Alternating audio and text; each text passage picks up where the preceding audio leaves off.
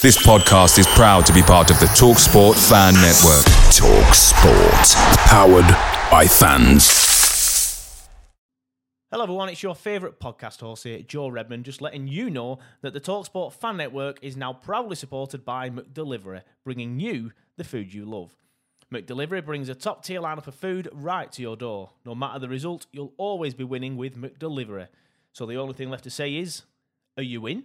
Order now on the McDonald's app. You can also get rewards points delivered too, so that ordering today means some tasty rewards for tomorrow. Only via the app at participating restaurants, 18+, rewards registration required. Points only on menu items, delivery fee and terms apply. See mcdonalds.com.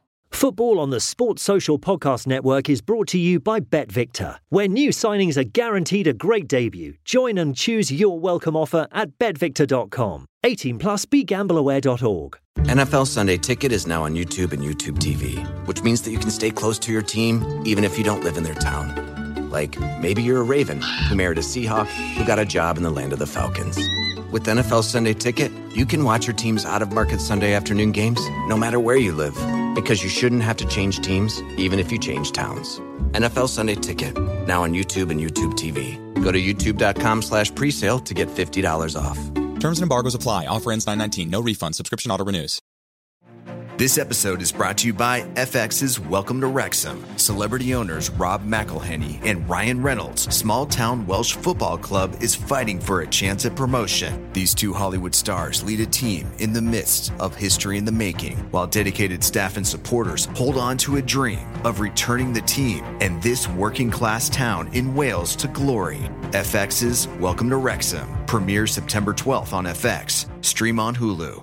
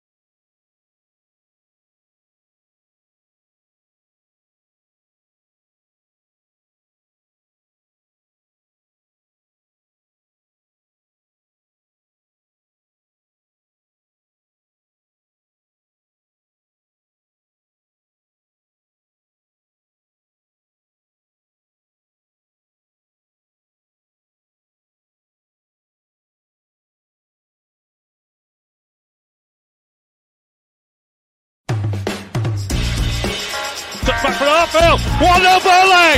Scott Arfield! He's been threatening that recently, and all the Burnley players run to the Darwin end. Oh, what a goal! What a goal from Robbie Blake! Burnley's first goal in the Premier League is something very, very special. Wade Elliott has that change of pace and he's got away from Montgomery into the path of McCann and the follow-up finds the net. What a strike from Wade Elliott! A bolt from the claret and blue.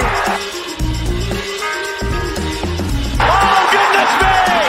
What a goal from Patterson! If that is to be the one that takes them to Wembley, you cannot argue with that. Pure quality. Here goes Mike Conroy. Still time for a winner, maybe. John Francis! They came to York in their thousands. They're going home as champions. I mean, if there's any justice in the world, Burnley would surely score from this corner. Swung right in there. Ball in there. Yeah! Michael Kennan! Oh, that's justice! That is justice at the Amex Stadium. Burnley are level and deserve to be.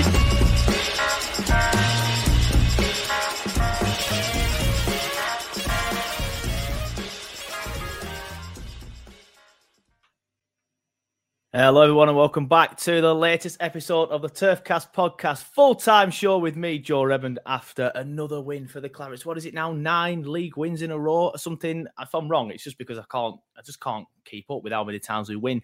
Even when it's something, well, I've got 3 guests waiting, so we're pretty well on guests today. But even when this team look like they're going to get beat, they turn it round and they win. And as one of the guests on Twitter always says, Neil, he says, this team just do not know when they are beaten. And that is spot on. They just do not know when they were beaten. Coventry, first half, were playing so badly. It looked like they created a couple of chances. Big Victor scored at the end of the beginning of the second half.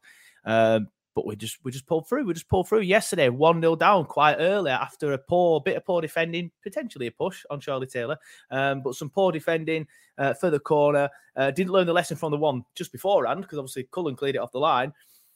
Still bounced back. Okay, it was late, but we still managed to bounce back. And what a free kick it was. What a free kick it was. I mean, normally at this point, excuse me, I just say the free kick's already on the channel. Go and watch it because I filmed one myself that I put up as a YouTube short pretty much as soon as full time hit, stuck it up straight away, had to. And I did one where I took people's videos from social media. Thank you for everybody who contributed. A few people sent it me. A couple of people I was a little bit cheeky with and just stuck it. But I'm sure you can understand. It were a fantastic free kick and I just had to get a video. So there are plenty of angles out there on the Turfcast YouTube channel. So if you do want to watch the angles one, wait till after this video and go and watch the angles one. But I've got one that I'm going to show now, and it's from the West Brom fans' perspective. And it's always better because the turf, for me, it looks brilliant from the away end because you're looking at the 2 new stands and all the screens and stuff. And the free kick is just sublime. So let's watch it. Here we go. What a free kick.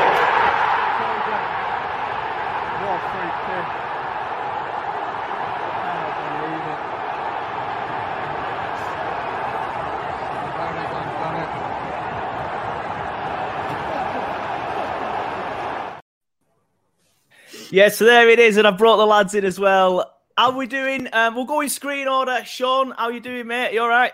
Yeah, not too bad, thank you. Yeah, good, mate. Good, mate. Sam, good to see you. I didn't think you were coming. I'm here, as always. How are you? You all right? Yeah, I'm not bad, mate. Are you? Yeah, good, thanks, mate. And Neil, how are you, mate? You all right? Yeah, good, mate. How are you? Yeah, good. Comments, get your comments coming in. Mark Howarth says, so many options now on free kicks. JBG, Markson and Twine. Notice how we don't mention Brownhill. Of course, Brownhill's been sacked. Like we've scored. I said to the guy next to me on the turf yesterday, like Brownhill's not going to get a look in again, and obviously that's a good thing because Brownhill has been so poor with his free kicks recently. But let's talk about that free kick first. I know normally we start off at let's talk about the game, but let's talk about that free kick. I'm sure you've all seen the clips. I'm sure you've all just seen that one as well. Neil, that free kick was beautiful, weren't it? It's perfect, mate. It's just hit it perfectly, position. There's no keeper in the world going to save that. It was just, I think when it went in, I tweeted it was just a gif of just a chef's kiss because that's all you could do. Yeah. That's it. Sam, I looked at the free kick when it was given and I said to my dad, and he'll be buzzing I mentioned him, he keeps texting me saying, oh, Dad's made the podcast again. But I said to me, Dad, it's too close. Surely it's too close. He's going to have to do so well to get it up and down. So maybe he'll smash it. Maybe he'll try and go around the wall, go in the far corner. But he did exactly that, didn't he? He went up and down and it was perfect. And like Neil says, no keeper saved in that. It was pretty much on a postage stamp. I told you, didn't I, when we signed him? I've said it for a week. Go back and watch it. I told you, it's moments like this that he's the player for. It looks like it's going for 1-1. You think it's game over. And then you have a player of his quality, comes onto the pitch. And the second we got it, I said, do you know what? We ain't got a penalty, but we've got Scott Twine. It's basically a penalty anyway. And it just proved it. all the hard work coming back from his injury and the tough time he's had, and he's absolutely, I was buzzing for him. Absolutely buzzing for him.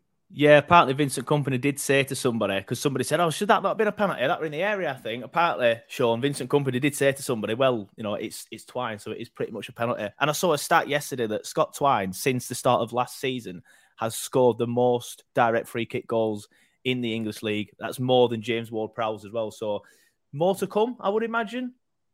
Absolutely. When we signed him, one of the things everyone was talking about was his free kicks. And I wasn't on the game, but I was watching it from home. And the commentators on Sky were saying, "Well, it might be too close this. It's right on the line. It's going to be hard to get it over and back in."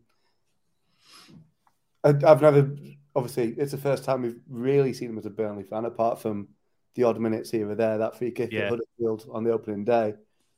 But from everything I've heard, I was thinking, well, let's see what the boy's about. But yeah, chef's kiss. You just can't. It's an unbelievable. It was such a good goal. I probably will show it again at the end. But like I said, there's plenty of videos on social media, not just mine. Other channels have it up. Loads of them. Just search Twitter Claret, says everybody knows what to do. But let's start and talk about the game. Sean, I'll come to you first. First 5 minutes, I thought we started quite well, actually, up until they got them two corners. Then, of course, one of them corners went in. It's a mixture of poor defending and probably a foul on Charlie Taylor for me. I think he has got to be stronger, but I think in the Premier League, that probably gets given as a free kick to Burnley. But then 20 minutes after that, pretty much all West Brom without them really troubling us again, but they were the better side. Then 20 minutes after that, I felt like we just went off on one. Obviously, we hit the bar. We should have had a definite penalty on Brownhill, I think, for me. We'll discuss all them individually in a bit. But then, obviously, the Teller one, I think I was shouting, I'm not going to lie. I was like, "What are you doing, ref? That's a blatant pen." It's not a pen. But then the Brownhill one should have been given. Then second half, we just came out and murdered them, didn't we, Sean? So what are your thoughts on the game? Yeah, similar. Thought we started quite well. The corner is a frustrating goal to concede, but it's something where teams are looking at us now and thinking, "Oh, we'll do them on set pieces," and that's what they're trying for. So I think we do concede relatively few from corners, considering how much emphasis other teams put on it. Yeah. I guess it could be argued it was poor defending, but equally, I don't know what else we could have done, really. That guy he wanted it and no one was stopping him. Yeah, fair enough. But obviously, we bounced back, didn't we? Sam, second half of the first half were the better side, hit the bar, should have had a pen, and then second half absolutely battered them. As Andrew Blythe says there in the comments, absolutely battered them second half, well-deserved win. I thought, other than the two obvious chances that they had from set pieces, I thought we absolutely dominated the game. I thought we had a bit of a spell kind of after the goal where we were a bit shell-shocked with what happened and couldn't really get us footing in the game. It felt a little bit passive towards, I think it was probably more the last 5 minutes of the first half that we really started to kind of get at them. And we were kind of thinking, great, I've said it before, I think we are the best second half team in the entire championship. Literally, Kompany will get them in there and he'll say, "Listen, this is what you're doing shit. This is what you need to sort out. Crack on in second half." And second half were brilliant every time. Substitutes were brilliant. You've got to give props to Kompany for the subs. I thought they were class. Shame about Benson going off. But yeah, second half, we were unbelievable. It just went back to what we're known for, which is keeping the ball, breaking the lines, getting them passes in from fullback to striker and opening play up. And then I have to give a shout out to Zaruri as well. Every single time I watch that kid play, it honestly gives me heart jitters. He's absolutely fantastic to watch. He's brilliant. And I just thought we were really good and we deserved the win.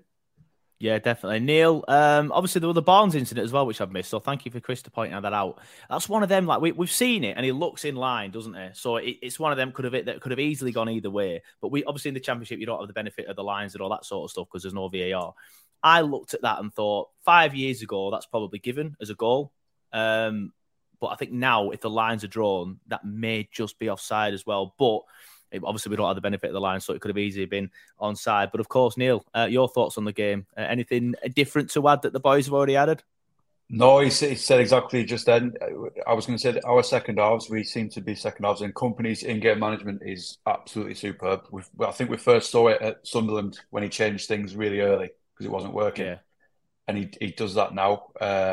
He's very quick at adapting and realising something's not working and tweaking and changing it. So his in-game management is superb, and that's why I think we are strong finishers in the second half. Yeah. Sam, you said the other week, didn't you? Like, if we're playing poorly in the first half, you are quite calm about it. You don't get carried away. I wish I had that sort of calmness about me, because I still get, for God's sake, another bad performance here for the first 20 minutes anyway. But you seem to be like, oh, I'm just confident that we'll come back out in the second half and batter him, and that's exactly what we did again. It's watching Burnley for so many years. And then watching them in the Premier League and then nothing changing and all that type of stuff. And then this season, I was exactly the same right at the start, when it wasn't totally clicking. And I remember being in games thinking, change something, do something. And we still had to realise Kompany's still a young manager. He's still learning the trade as he's going. He's never been in the Championship. And now I think he's got to a point where, I hate to say it because I don't like to jump the gun, but we are the best team in the Championship. We've got the best manager and we've got some of the best players. And we are playing like that. We're playing like that team. We are that narrative. We're backing it up week in, week out. So us as fans, I've got to a point where I'm just trying to enjoy it now. Who knows if we do get promoted? Who knows what it'll be like? We could be going and getting stuffed every week. But I have enjoyed this Championship season so much, and I'm just going to keep enjoying it because it's brilliant. Yeah, I remember people saying, it's such a tough league. I think I said this last week, but I'll say it again. It's such a tough league to get out of. You won't go down there and enjoy it. We're just winning every week, and it's class. I messaged an Everton fan yesterday saying, don't worry, if you go down, mate, it's so easy. You'll have such a good laugh next year. You'll just bounce straight back up. But obviously, Everton's a different club, so they might end up doing things a little differently. But Sean, obviously, Vincent Kompany there. We've talked about how he's made some decent subs, and Chris says here, Kompany gives the team that winning mentality. Do you think that's a fair point? Because I think looking at it, sometimes we're a little bit crap in the first half and better in the second half. That's obviously A, probably his tactics, B, his subs, and the fact that he's got the winning mentality as well. Yeah, I totally agree. And also, I think, sometimes when we say we're crap in the first half, that's being judged against a really high bar that we've set for ourselves. Yeah, true. And if you compare it to...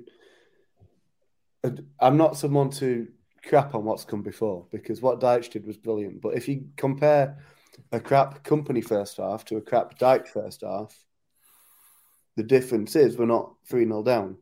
Yeah. That we might be crap, but we're still in the game. Yeah. I mean, we'll see where we are next season, but I don't want to worry too much about that yet. I just like we said, I just want to. I'm just enjoy this year. It's nice to enjoy the season, and again, my dad, he'll send me 2 texts now. My dad, he's like, honestly, I don't think we'll win the Prem next season. All right, calm down. I think we'll do really well. Might get Europe again. I'm like, I hope so. I don't think we'll struggle, No, honestly, I don't. There's a lot of shit in that Premier League. I mean, we beat Bournemouth. Definitely. I know it wasn't their full stream, but we beat Bournemouth. We gave Man United a decent game at Old Trafford. And there's a lot of shit in that team. I mean, Liverpool, Chelsea were poor. I would have fancied us yesterday against one of them. Yeah, definitely. Researcher keeps asking me about Foster. We'll talk about that later.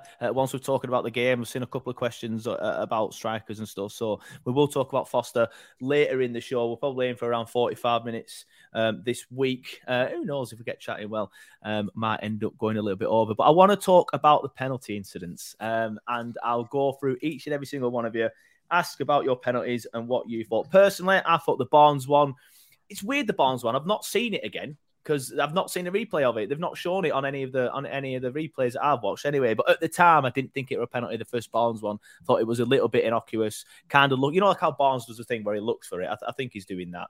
So do you not think that's why we didn't get it? Do you not think he's probably a little bit boy cries wolf now? Yeah, he's got his reputation now. Yeah. But I don't think that one was, so I'm going for no on that one. Second one, I don't. When Furlong goes through Brownhill, I don't understand. His name's Furlong and he's acting like a horse, just going through the back of somebody. It's just ridiculous. I don't understand how that isn't a penalty. That ref was so bad, in my opinion. He was terrible, shocking. And I don't understand how that isn't a penalty. But that one for me was a penalty. And then the Teller one. I got some stick yesterday of saying it's a dive. We all know it's. I stand by the fact that I think he's dived. I think the reason why he doesn't appeal is because he realises how stupid he looks after he's dived, in my opinion. I think he's thought, as soon as he's gone down, he's thought, that was stupid. Why have I done that, you dickhead? Why don't you just shoot? That's why I don't think he appeals. So I'm going for first one, no penalty. Second one, penalty. Third one, no penalty. I'll start with you, Sean. We'll go in screen order again. What are your thoughts on the three different decisions? So I'm in a group chat with a Leeds fan and a Newcastle fan. And during the game, I don't know how much they enjoyed it, but I was basically providing a live commentary on every refereeing decision happening. Yeah. And with that first Barnes one, I was going absolutely ballistic. I've not seen it again since Friday night, but I did see a couple of replays at the time. And for me, his legs caught between the defender's two legs. And I think if that's in the Premier League and there's VAR, I think it would get given. Maybe not because it's Ashley Barnes, but another player getting the leg caught like that, I think it would get given by VAR. Yeah. The Brownhill one for me is Stonewall. It's just I can't understand that. It's a clear penalty. I don't know how this referee's come down from the Premier League and he's getting decisions like that wrong, and it speaks to the poor standard of refereeing in England. And then the third one, Teller. At the time, I thought penalty. Looking at the replays, he probably has gone down too easy. He's probably looking for it. But the thing with the third one that I've not seen enough people talk about for me is he gets up straight away. And then another guy who was not involved in the situation, a West Brom player, comes steamrolling in, knocks him over. Yeah. That's violent conduct. That's at least a yellow card. Yeah, it should have been a red. That's the point. Yeah, we're not really spoken about that too much, have we? But that should have been a red. Sam, we'll go to you. Your thoughts on the three penalty incidents? First one, I can see where you're coming from, but it's just Barnes, isn't it? Like he just loves throwing different parts of his body at different places, and thought it's his bread and butter. Like I'd love to say that I think it wasn't, and I do agree that in the Premier League there is more chance of it being a penalty, but for me it wasn't. I mean Brownells. I mean. It's a disgrace, isn't it? Come on. I mean, the guy, he's just stood there and he's just gone straight for the back of him. And I do think part of the reason as to why it wasn't given was because he's come through the back of him 2 minutes before he just got a yellow card down a furlong. So if you give that penalty, that's his fifth foul already in the first half. You have to give a red card. And I think the referee maybe just thought, okay, it might have been a penalty, but I can't give a red. I don't want to give a red card so quickly after the yellow card. Personally, I think that would be the reason. The third one, I completely agree. I do think Teller went down with the intention of just thinking, oh bollocks, yeah, maybe I should get up. So he gets up, but if you don't do the whole turning round, shoving your hands up in air and going, oh, it's a penalty, it's a penalty. To me, I don't understand where that reaction comes from. And Malumbi should have had a red card, and that should be a penalty because you can't just run over to somebody like JBL and give him a clothesline from hell. Like that doesn't make any sense. like that is literally just that's a red card and a penalty. And talking on Jared Gillett, I've said it so many times. Every single time he referees a game, he's a referee from the A-League in Australia, come over to help the Premier League with VAR. He does about 15 VAR games per season, and he referees about 5 games. And there's a reason. He's shit. He misses every foul. He gives He gives cards away for nothing. He picks a team that he likes based on, I like the colour of the strip, and then he follows that team all game. We had nothing that first half. That from Brownell's penalty, the ball came back to Matteson. He takes a touch, he gets fouled, and then they go up the other end and nearly score with DK. And I'm thinking that whole phase of play, he got everything wrong. So fed up of him. Never want him to ref again. Yeah, fair enough. I love it. I love it when you go on a rant like that. Neil, your thoughts on all the individual penalty appeals? I don't know. I can follow that, to be honest. Barnsley's definite. I agree. I've just said it. I think he's got a bit of a reputation now, so I think it's very difficult for Ashley Barnes to get a penalty. Because he does always do that where he's down, gets on his knee, pulls a face, and then keeps ranting and raving. And I think it's going to be very difficult for him to get one unless it's Stonewall. Having said that, Brownhills was Stonewall and we still didn't get it. Even though it should have been. And the dive was just I don't even think the ref spoke to their player. let alone sent him. I don't even think he warned him or anything. I think he watched him barge him over, and then I don't even think he's warned him. So no, I don't think he did. Yeah, but it's one of them where it was tough to go down, and yeah, he realised he looks a bit of a dick for doing it. Yeah, I think that's what I mean. I think that's why he jumped straight away. Like, a lot of people were defending him on Twitter, saying, "How's it a dive? He's jumped up straight away. He's not even appealed for it." I think that's why he's jumped up straight away. Still love Taylor though. Obviously, he got the goal as well. But we'll discuss that in a second. I saw some people whinging, mainly West Brom fans, but a few Burnley fans agreed about the free kick where obviously Twiney scored from, saying it was never a foul, saying that there's no contact. For me, when it's Cullen, isn't it? When Cullen brings his leg up to hit it, the West Brom player makes contact with him there, and then Cullen goes down and hits the ground. I've seen it again on Sky, and even the Sky commentator saying, "Well, that's not a foul. He's just kicked the ground. Like, he's kicked the ground because you've touched him first." Neil, I'll start with you. We'll go reverse order this way. Did you think that were a free kick that we scored from? Do you think the referee were right to give that as a free kick? Yeah, definitely. Agree with you. Yeah. I agree. I don't understand how people are complaining about it. Andrew Blythe in the comments says defo contact. There was 100% contact there. And even a West Brom fan froze the incident on the bit where he's kicking the ground. I'm like, put it back 3 frames and it'll show the contact on it. It winds me up. The contact's so clear. My argument on Twitter. The only thing for me was, is it a free kick or is it a penalty? Like, there's definitely contact. Yeah, 100%. And obviously, Sam, I presume you agree that there's definitely contact there. You were literally looking at my argument that the West Brom fan had taken a screenshot of just before he kicks the ball. Wallace even touches him and he goes, "Well, there's no contact." I moved it like a second more, screenshotted that and said, "Well, there's Wallace touching him. There's him kicking the floor." And because they've all seemed to get short-term memory loss, about 5 minutes before, Connor Townsend got a free kick at the edge of their box for the exact same thing. Yeah, one of our players. I remember that. Yeah, I remember exactly that. The same. Yeah, and so for me, it was a free kick. It was the one piece of consistency the ref did all night. It was, and for me, I just think like the majority of West Brom fans. Do you know what? The majority of them were really classy online. Really classy. Some of them, Coventry fans deserve to win. Yeah, exactly. Like, saying they deserve to win. We weren't good enough all the way through the game. I think all you need to do, even if you're a neutral in this situation, is look at the stats and realise how much we deserve to win. I mean, we doubled their shots. They only had 30% possession. These are meant to be, 9 wins on bounce? Like, they only had 2 shots on target. Like, I know we only had 4, but like our dominance in the game comes from passing movements and everything. But I mean, it was such a weird thing to moan about, the fact that there was no contact. It was someone said it in the chat that people looking for excuses. I genuinely think that's what it is, because we get that we parachute payment FC, even though we're actually not when you look at the stats. They've got nothing that they can come at us with, so they're just trying to clutch at straws. Literally. Last year and years before, it was long ball FC, Brexit, Burnley, anti-football, parachute FC. Exactly, and none of them work, so they're just trying to find anything to have a go at. I don't know if you saw it, but just going with that theme. Obviously, when we signed the Swedish centre-back Ekdal after the game, I saw a Blackburn fan somehow tally up his work permit points, and he didn't have enough work permit points to get a work permit. So Blackburn fans are winning, saying, "How their man is this? He's not got enough work permit points." So we're now work permit FC, government Brav FC, or whatever. It's just madness. Al Nixon's response to that. No, what was it? Well, he said Burnley know quite a lot about work permits from previous transfers, and they've won the appeal. Oh, fair enough. It was apparently 1 point short of the work permit.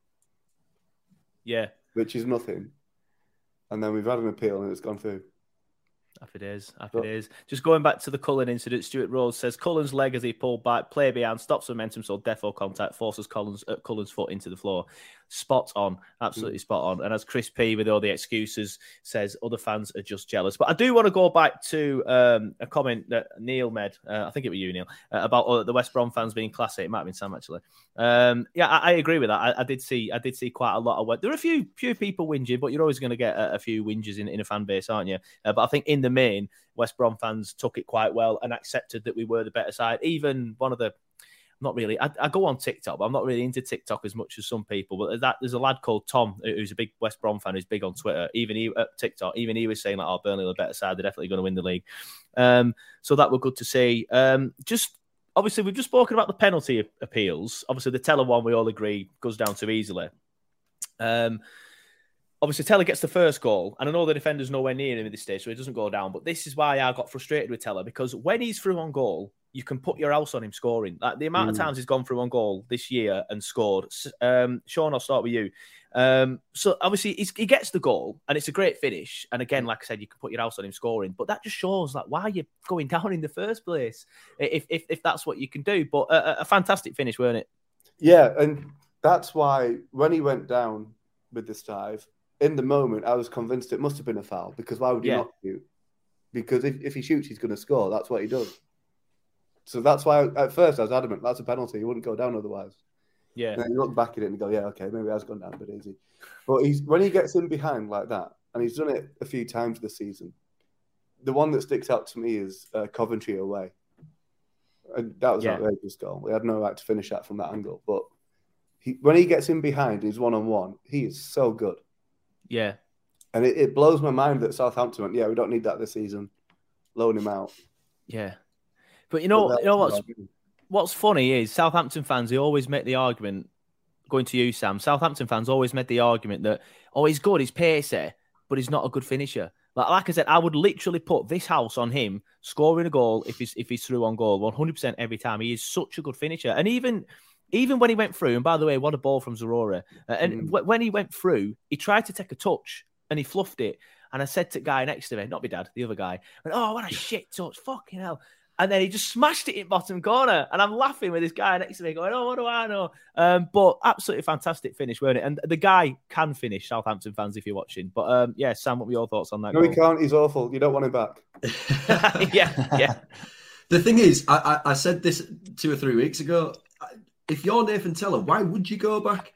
You got told at the start of the season, after playing well through lockdown and getting a couple of games last season, you got told you're not good enough to play in the Premier League right now. You need to come down to the Championship. And there's no wonder he's smashing it. I bring it up to you, don't I, all the time, Joe? Like that game that he played against Arsenal in lockdown, he absolutely tore him apart. You knew that there was a player in there. So for them to send him down into the Championship and turn around and be like, you're not good enough for Premier League, I think to him, in his head, he'll be thinking, Burnley have given me this opportunity. They could be getting into the Premier League. If Southampton come down and we go up, we offer 15 million quid. He's looking at no other team other than us. He loves playing for us. He absolutely loves it. And yeah, you can tell. When he went through on goal, it never in doubt, is it? I mean, that first touch, I have to admit on telly, I saw him do first touch and I was like, oh no. And then absolutely pings it bottom corner. It was a brilliant finish. But I would say on Teller being in that position, I thought throughout the game, loads of people were saying it was really harsh on Barnes, him getting brought off. I don't think, the reason why we only had 3 shots in the first half is because in order to get Ashley Barnes a chance, you have to get the ball to the byline and put the ball into the box. Sometimes, with the way we can play through the middle. We can play a quick 1-2 into the box. We can drill across the box. And having Teller in that 10 position and bringing Rodriguez in. Rodriguez has better feet, so he can hold the ball up, take a touch, move left and right, play it left and right. And Teller has the ability to get in behind, spin off J-Rod and almost them to interchange between 9 and 10 themselves. And that was the substitution for me that I think completely changed the game. Having Teller's pace in behind, having Teller running at somebody, his feet aren't unbelievable like Zareri's are. So when he's running at somebody, it's not the same as him getting him in behind. He's frightening. Absolutely frightening, and that's why we scored. Yeah, I have wrote something down here about Jay, Neil, because obviously when he came on, we did seem a little bit better, but again he's been quiet recently. But then Barnsley played all right, I thought. But as Sam says, you've got to get it to the byline and basically put it on a plate for him. Obviously, or get a good ball in for a good cross where he can just bully a goalkeeper into the net. But for me, I still feel with Jay being a little bit poor recently, I would still have the front three of Benson, Zarori and Teller in the middle. I think that would work fantastically. But Neil, what would you do? Obviously, we've got Jay, we've got Bash. There's an option of Teller there. We'll talk about Foster probably after this and after a man of the match vote. But what would you do there with that front four? And obviously Brown will just in behind them all as well. So that's sort of like Benson, Teller, Zurore and Brownhill. That's what I'd do with Jay being a little bit quiet at the minute because that pace in that front four there is frightening. But what would you do, Neil? No, I would do the same, and I think they're interchangeable as well. So I think you could have. I think Zururi could equally be as effective in the middle if you swapped him with Teller and things like that. So that's what I would do. Jay and Barnes, I think we all know it's probably Barnes' last season. Yeah. Jay, he just looks absolutely knackered, and he was the same last season as well. He got to this stage, and he just looks like he's done. So whether his legs are going now or not, I don't know. Which is a shame. But don't forget Twine, as Beck says. Yeah, I forgot Twine. Apologies. Twine, Twine as well. And then obviously we'll see how this new lad beds in and fits in. Yeah, well, he does look good, but we'll get on to that in a minute. Pretty much straight away, actually, because first of all, I do want to see who everybody will vote man of the match. So if you're watching in the comments, get your man of the match votes in now. I'll read some out when after me and the lads have all talked about ours. I'm going to go with Teller. I thought the lad was fantastic. He helps us so much with his pace. Like the reason why we ended up getting in behind Coventry and getting in the game against Coventry was because of Teller's pace, because obviously he brought him on. Yeah, Gudmundsson had already come on, and Gudmundsson did very well. I know I've said this on other shows quite a bit already, but I'll just say it again for those who weren't watching them or listening. We brought Gudmundsson on like a player who can get on the ball. This is against Coventry. And then we brought Teller on, and then he's a guy that's so fast and bombs it, and then Coventry sit back a little bit. And then that helps us get in the middle, get on the ball in the middle. But for me, it's got to be Nathan Teller. The votes are coming in. Seeing some good ones, actually. So before I do chat about Foster, I do want to chat about another player after a couple of people have mentioned. But we'll go in screen order. Sean, who's your man of the match? Possibly a controversial one, but especially after the goal. But I'd say Arrow. I thought his feet are so good. And he played two absolutely outrageous outside of the foot passes after just completely mugging off their guys. Yeah, fair enough. He's the guy I want to talk about in a minute, actually, now you mentioned that. Thank you to, who said it? Joe Tillemans and Andrew Blythe, who did point that out. But, Zurori as well is getting a few decent shouts. I know, Sam, you said you were pretty, sort of like saying how good Zurori were. Who's your man of the match, Sam?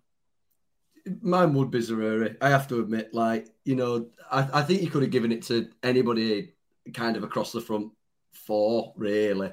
To be fair, even when Benson came on, Benson wasn't brilliant when he came on. Obviously, I know he got crocked about 2 seconds into coming on, but classic. You could just tell that they just looked like they absolutely shit themselves when he came on. It was like, oh fucking hell, not him.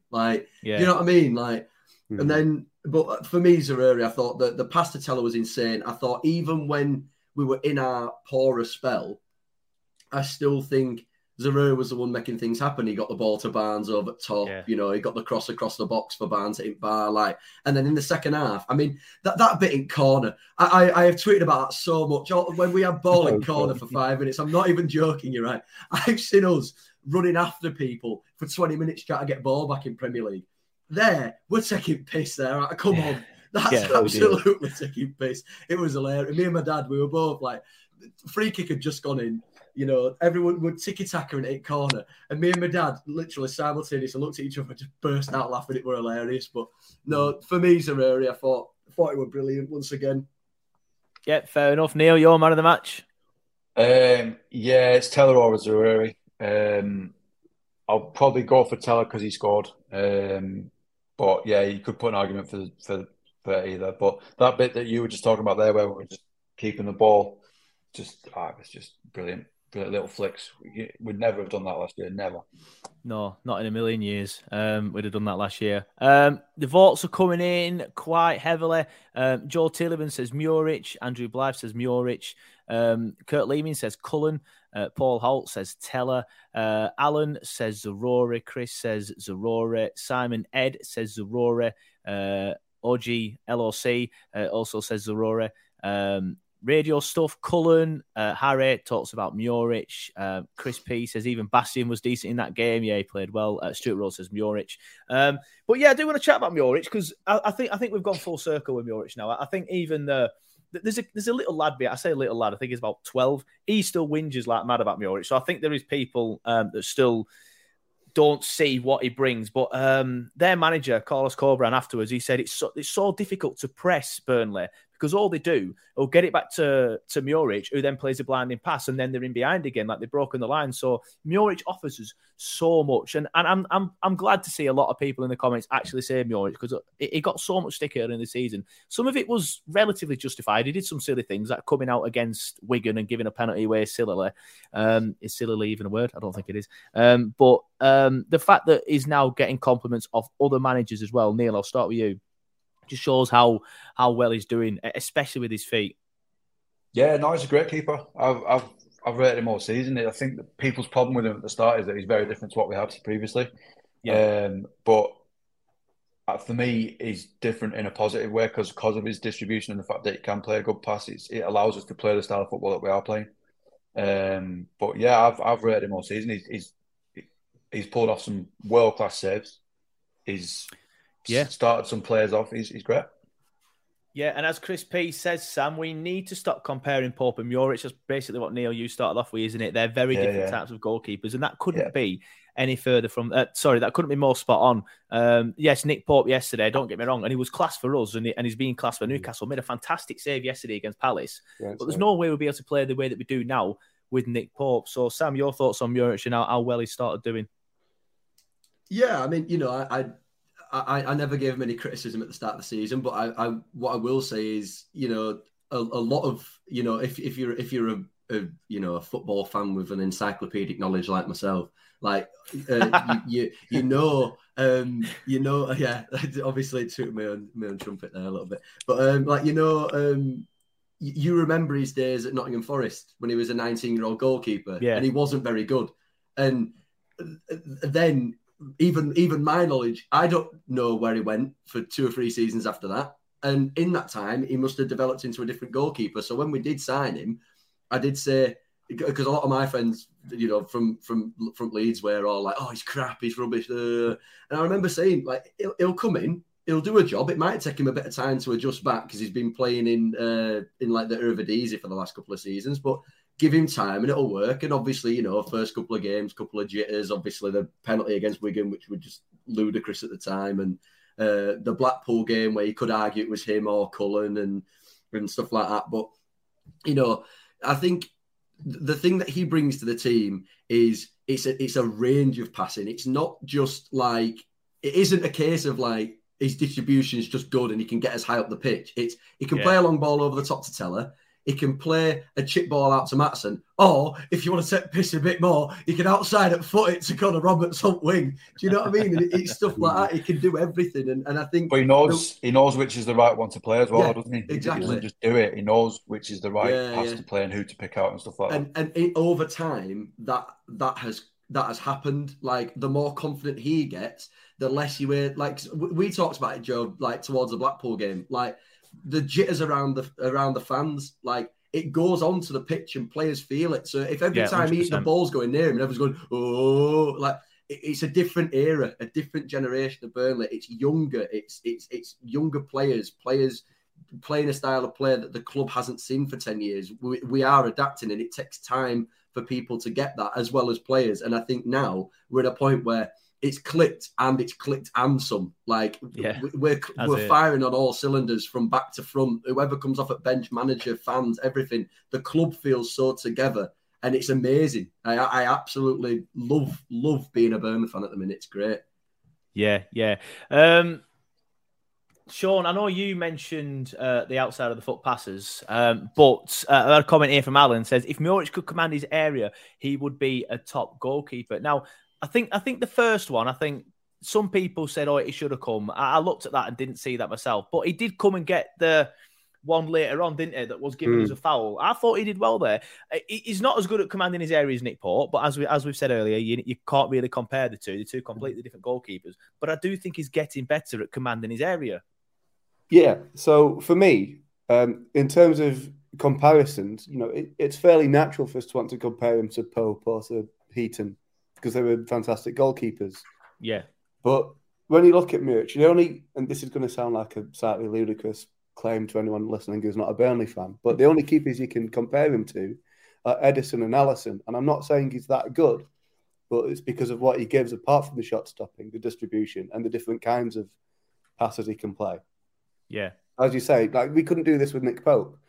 We couldn't do what we did under Deitch so successfully with Muric. It's a different system. Completely different. And, obviously, we're in a position now where Corky's suspended, Westy's gone. We'll miss you. If Bastion or Cullen get injured, get Arrow into centre mid because he can do the job. honestly, he'll do a better job than what Dale Stephens could do. He's a better passer of the ball than Dale Stephens, 100%. One thing I always like to do, especially now, is bring in the league table. Now look at that. I'll zoom in a little bit actually for those watching on the live stream. But we are currently, obviously, I've zoomed in too much. Currently, obviously, top of the league on 62 points. We have a 5-point gap to Sheffield United in second on 57 points. And Middlesbrough have just gone 1-0 down against Sunderland. So that has helped us. So what's that maths? 18 points gap to third. Is that right? I was never good at maths, but we're on 62. They're on 44. So I'm pretty sure it's currently 18. That might change if Middlesbrough come from behind in their local derby game against Sunderland. But as it stands right now, we are 18 points clear of third. The worst it can be at this stage of the season, if Middlesbrough come back and win, is be 17 points. How good does that look? Again, I'll go in screen order. Sean, how good does that look? I spent most of yesterday looking at the league table. It's just mesmerising. It's so good. And I was looking at, below us and what's going on. And obviously we've got this huge gap. The gap between us and third is bigger than the gap between third and relegation, I think. Is it? I believe so. And, I saw a start with that. Teams down to 15th that could still get in the playoffs. They're still in the fight. So you've got more than half of the division fighting for the playoffs. And then you've got us and Sheffield United just riding off into the Premier League sunset. And I don't like to talk early, but I'll say it, we're going up. Yeah, I mean, that's exactly how we're going to start my conversation with Neil. Neil, we're going up, aren't we? We are. Yeah, we are. I mean, it's the goals. Look at the goal scored as well. It's unbelievable, isn't it? It's just ridiculous, isn't it? We are. It's essentially a league of two that's split in two, isn't it? There's us and Sheffield United, and then there's the rest of them. And like you just said there, the gap for anyone from sort of pretty much relegation to third can reach the playoffs, and then there's Sheffield United and us who are just miles ahead. But yeah, we are going up. As much as I've loved it in the Championship, I sort of wish. I think we'll do all right in the Premier League, but I sort of wish we could win the league and stay in it. Yeah, I get that, Bob. I don't want VAR. I don't want all that diva behaviour in the Premier League. But we need to get back up, don't we? So looks like we are doing. Yeah, 100% looks like we are doing. Andrew Blythe says, so many points clear, and the amount we drop late on in games, it's crazy. Yeah, earlier in the season, of course, but obviously now I think we've won 17 points from losing positions, which is probably the most in the league. We're just fantastic. And I'll stop putting comments up for a little bit because they do go over Sam's face. But Sam, I think the only thing we need to wrap up now is obviously the Championship title, isn't it? I mean, I do think we'll probably go on to win it. But it's one of them, like, I'm not overly arsed if we do. I would like to win it, obviously, but I do think we would win it. Sheffield United, they apparently didn't play great against Hull on Friday night as well. I've not seen it. I'm just going off what I've seen on Twitter from Sheffield United and Hull fans. So that's why I'm basing that on we will probably go and win the league. And I think they dropped points at QPR, didn't they? Scored a very late goal to get a win. Was they're looking like at the minute, they keep dropping points here and there. Whereas we're just steamrolling through everybody that we play. So that's why I think we will win the league. Sam, what are you thinking? Do you think we'll win the league? Yeah. Yeah, I do. Yeah. I mean, the second half of the season is always much harder. Like I said last week, teams that at the start of the year didn't have a good enough manager, teams weren't playing well enough, like Norwich's and teams like that, they've now got a bit of stability back, same as like a team with West Brom. But in saying that, a team gets stability, a team can do anything, and we still just can't be stopped because and my main thing for the Premier League, if we are to get there, like I said, I don't want to totally, we're going straight there. But the main thing is have a budget, spend the budget well, bring in young, exciting players, but don't do it like Southampton have done it. Don't go to City and spend 15 million quid on players that have never played senior football before. Go out and buy us 3 or 4 really good players. I personally think the team that we could go up with only needs, let's say some French league centre midfielder, another centre half. If we can get all the players that we have on loan permanent, like Maatsen and Teller, and then bring in either, a Premier League quality striker, because like we say, like this Lyle Foster, he could come in and be unbelievable, but he's still an unknown entity in a way. Yeah. He might be Championship. He might absolutely tear the Championship apart, but in the Premier League, he might not be up there. So I think we could do with another striker, but I think wingers wise was set and all stuff like that. And the best thing that you could do is go and have a look at 4th on that table. Oh my God, they said they were pissing league at one point. Bloody hell, their form's awful. They've conceded more goals than they've scored all season. They've got players like Bradley Dack, who's shit. Like, honestly, watching them fall out of the playoffs will be hilarious. And the fact that the league table is only really 3rd to 24th, who are really all, the Championship's the best league in the world. Us top 2 were just like, it's fun, isn't it? Piece of piss. Yeah, piece of piss. Speaking of them, go on, Neil. I was just going to say, I don't see any reason why, just to talk about the signings there, why if we go up, we can't keep all the loan signings we've got, because what are they getting 100%. At the parent clubs that they can't get with us if we go up? They're playing regularly, they're enjoying the football. The only one I worry about is Harwood Bellis. I think City think of him very highly. I think we could get him on loan again. I think potentially. We mentioned that last week, didn't we, Sam? Like, if we go up, it's the next level that we could probably loan him again for another season at the very least. Yeah, definitely. Yeah. I also think, like, of the players that we brought in on loan, for me, he, like, as good as all the other ones are doing, he is the best one. He's the one that we've said this so many times, haven't we? Though I don't know how many times we're going to say it, but he's the one with, in my opinion, no ceiling. He could be in England captain. He could win Champions Leagues, Premier Leagues. That's what I mean. Yeah, I think he will be the one that at the end of it has the best career. And there's always the chance that City, because I don't think he's City ready, but I think there's a chance they might let us have him with a buyback. Yeah, potentially. Yeah, definitely, potentially. Or like Sean says, maybe another loan, because if we get promoted at a higher level. But it reminds me a lot of Gary Cahill. I think he can go on to have a similar career, winning Champions Leagues and playing for England and captaining England, like Sam says. But speaking of incomings, and I know you mentioned Foster a couple of times there, lads. Of course, it's looking like Foster is imminent. Just getting a tweet on your screen now from Andy Jones. Again, I will zoom in so you can see it a little bit better, those of you watching on the live stream. He says, Burnley are closing in on completing a deal for Westerlo striker Lyle Foster. Deal is in advanced talks in the final stages ahead of a player travelling to England for a medical, etc. Burnley nearly have their number one target. So it looks like it's imminent. I believe a medical was booked several days ago, but then Westerlo ended up asking for more money. But again, we'll go in screen order. It's one of them. It was the same as Benson, the same as Zarore. I don't know much about him because I see the Belgian league and stuff here and there, or these leagues around Europe here and there through work, but I don't watch it closely.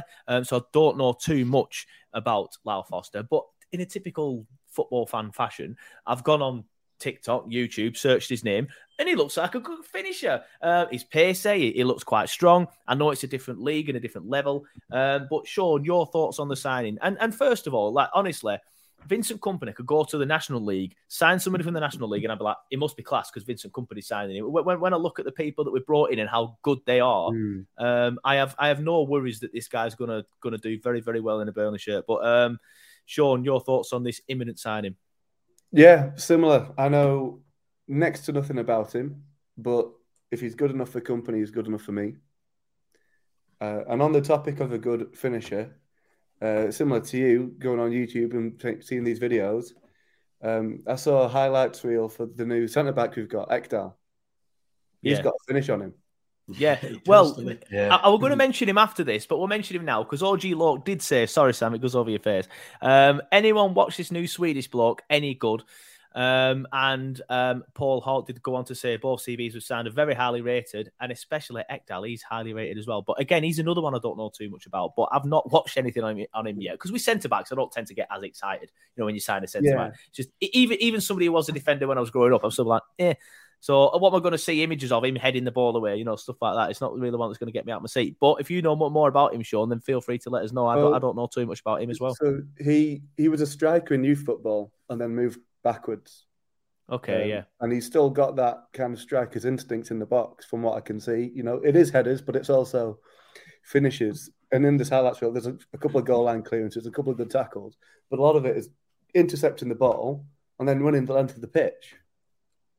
I was watching. I was like, it's like watching Maradona or something. He's just going past. Yeah, well, that's interesting, isn't it? Because that's what THB and Bayer both do quite well, don't they? Especially THB. He gets the ball and runs out into midfield very, very well. Yeah, this guy, he's running past midfield. He's running up into the box and squaring it, or finishing it himself. It's a bit ridiculous. It's like watching someone play, be a pro on FIFA. Yeah, like just getting it and setting off. Yeah. So I wasn't excited about it at the time, and I saw this video last night, and now I'm quite excited about it. I am as well. Like I said, I don't know much about him, but I am quite excited by it. I feel like something that we are missing, like a pacey, like proper good finisher. Like Jay and Barnes, they have the strengths and stuff. As we were talking about earlier, Jay can link up pretty well with pretty much anybody. He's got good feet. But one thing Jay has always liked, even in his younger years, is pace. But as somebody who will be able to keep up with the likes of Zaroria, Benson and Teller, of course, will be fantastic. Sam, your thoughts on the imminent signing of Lyle Foster? Hopefully it's announced tomorrow with some crazy, I don't know, random video. And, of course, Swedish centre-back Ekdal. I think it's just testament to recruitment again. It's dipping into leagues that people maybe don't look into as much, and Company using his knowledge of players that he's played against, because people forget he played a full season at Anderlecht before he just became the head coach. So he knows what it's like to play against some of these players. So, like I said, Lyle Foster is an unknown entity. And I do agree with people's arguments. This is the one thing I will say. I do agree with people's arguments of we didn't know about Benson and Zaroury, but we did pay 10 million quid for Benson and Zaroury. Like, that's my only difference. Like, 10 million quid. I feel like you 2/3 of the way to Girakesh's price tag, and you know what Girakesh gives you at this level. But obviously, if Company wants him, I'm 100% behind him. He does look like a good player. I have looked at his videos online. He's got pace. He can hold the ball up. He's good in behind. He's good through the channel. So it'll be good. I agree. The Swedish centre-half, Ekdal, I tell you what, it's funny because he's the one that put it on his own Twitter page of all the goals that he scored. It was like his goodbye, and and scoring all these mad headers and stuff. And he does look like a good player, but the player that people aren't as excited to see, who I'm really excited to see, is Al-Dakil. Is that it? He's so highly rated by nearly every single person that I've spoken to. Belgian Burnley fans, fans of was it St. Truden he came from, something like that. Yeah. A lot of their fans are gutted that he's left. He's a Belgian under-21s international. He looks a good player. He's the player that carries the ball out of defence, and he's got a great range of passing, and he's very calm on the ball. So he's the other player that I'm really looking forward to. And then obviously Alan Nixon the other day said that Burnley is still in the market for 2 strikers. So Obafemi, we had 3 million quid agreed for him. I can still see that still happening. Like he could still probably come in, especially if Barnes is linked to a move away on loan. But even if we do keep Barnes, like you said, Neil, Barnes, it's his last season. He'll be going anyway. So you'll need to fill that spot. And I think what the club's thinking is if we can fill that spot early, we don't have to go and shove loads of money in for a main target man next season, because you'll have Obafemi, Rodriguez, Lyle Foster, and then somebody else who's like your main striker. So I think recruitment's brilliant, and we're going up. Come on. Neil, your thoughts then on the imminent signing of Foster and Ekdal. And it's one of them, like it's difficult to talk about signings and players when you don't know too much about them. Obafemi, well, I'll be able to sit here and chat about him for 15 minutes because we've all seen him play. But when it's somebody coming in who's a little bit unknown, like we've said, it's difficult to talk about him. However, when you look at the players that we've signed and how well they've done, then I'm pretty convinced it's going to be a good signing. Yeah, we've got absolutely. There's nothing that Vincent. There's no one Vincent signed that gives us any doubt. It's he knows better than us, and he's given us no reason to. And I know it's 10 million. It's a lot of money, but it's a striker you always pay a premium for, and it's January where you always pay a premium as well. And if we've got the money, then spend it with Parachute FC, aren't we? Am I right in thinking it's 7 mil that goes up to 10 if that's the latest I saw. 7 million up front, 3 million bonuses, probably if and when we go up, or a certain amount of Premier League appearances or whatever. But Harry says, according to Alan Nixon, Swansea keep upping their price tag of Obafemi. That's kind of what Westerlo did, didn't they? But we just bought him anyway, because of course we are Parachute Payments FC and we are buying the league, which is always interesting. It's difficult as well. I know we talk about this a lot, but Sam, you were going, and then somebody else as well. Could that somebody else be Weghorst, as Andrew Blythe says? No. See, listen, look, this is why I asked Sam, because I know Sam's a big fan. Listen, have you seen him today, though? Have you seen his moaning about Besiktas today? Honestly, man. The thing is, I have to admit, that's the side that worries me, is the attitude side. But you can also, in a way, you could also partially flip that and say that he has high standards, not just for himself, but for the people around him. And I have to admit, and we talked about it last week, Joe, it's not a case of, I think, just Weghorst has a bad attitude and he's a terrible footballer and we don't need him back. It's this current system and how we are as a team and the professionalism that company has and where we are in the league and where we look like we're going as a club. Weghorst does fit all of that. He fits it tenfold. The reason why he didn't work in the last system was because even though we took the piss and said, Conor Roberts stayed with us, it was really funny when he said, and then Weghorst was like, you don't put the ball in the box. It's true. We never got fucking ball to him. The guy literally had the ball at the halfway line every game and never really got his chance in front of goal. And the two times that he did get a chance, I mean, he was a shit header against West Ham, but that finish against Brighton was how he scored half his goals in the Bundesliga. He was never a towering striker that gets off at floor and goes from 6'7" to 7'3" by how much he jumps. He doesn't jump. He's not jump. Really known for winning headers. I do think in this current system, I do think he'd be good, but I also do agree that there is a level of, has it gone a little bit too far? I think it all gone a bit too far? Yeah. And I do agree with that. I think it's gone too far, and the fact that he's obviously a massive dickhead as well, it doesn't help. Neil, you mentioned something then. I've not seen anything. You said he's been whinging today about something. Yeah, he said the standard of training at Besiktas was unacceptable and not his level. But it's like, man, you've gone now. What's the point in bringing it up? And when he leaves United, he'll say the same about them because he'll think he's running out. To me, I think he's got the ego of Messi, but the talent of Crouch. Genuinely, I really do. Crouch got 100 goals in Premier League, though. Crouch was decent in his day. I know he did, but he's not Messi, is he? But I think Weghorst's got the ego of Messi and is probably the ability of Crouch. And that's not a dig at Crouch because I love Crouch, but I think that's probably what it is. Yeah. And I don't know.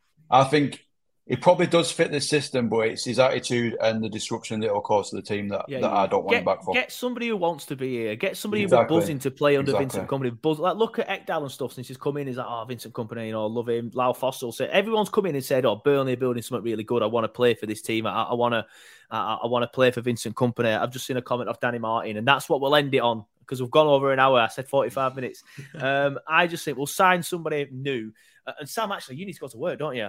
I am due to go. Sorry, one more question and then I'll wrap it up. Promise. Just bring someone in who's new, loving laugh, wants to be at Burnley, that sort of vibe. But that's the wrong comment. I nearly pressed the wrong thing.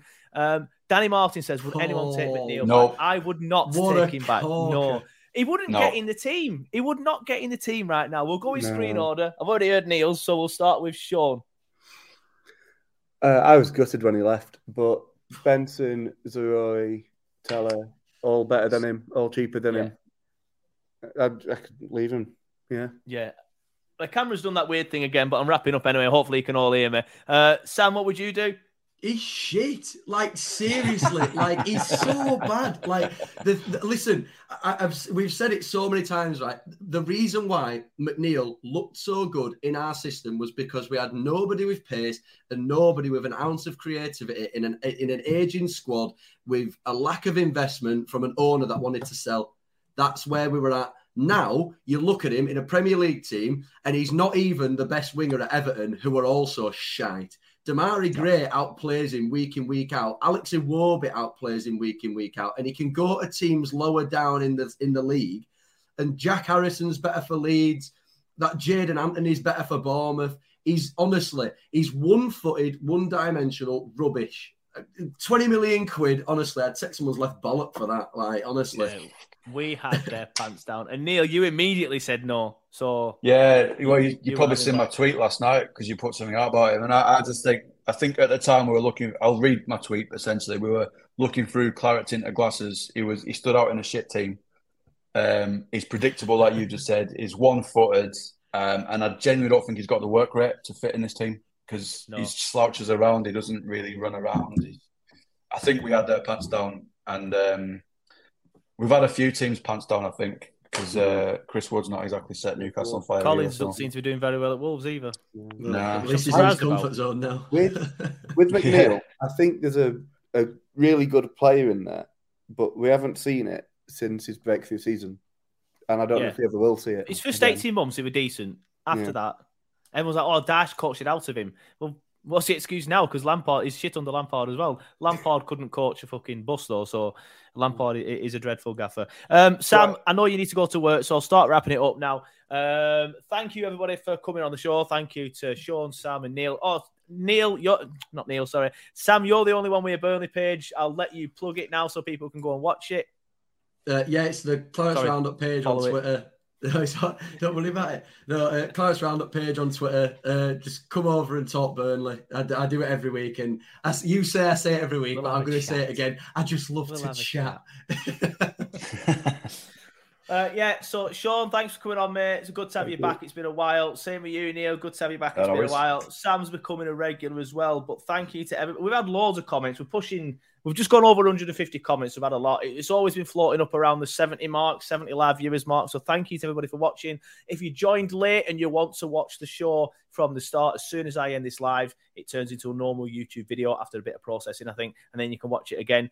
Or, as Harry says there, let's have a chat.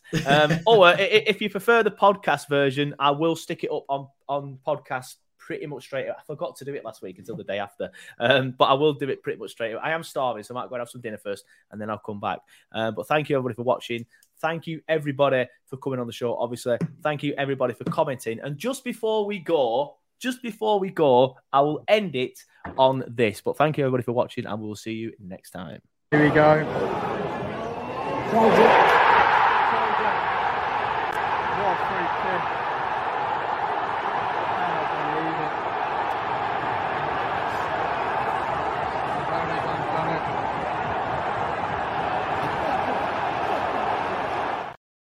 Sports Social Podcast Network.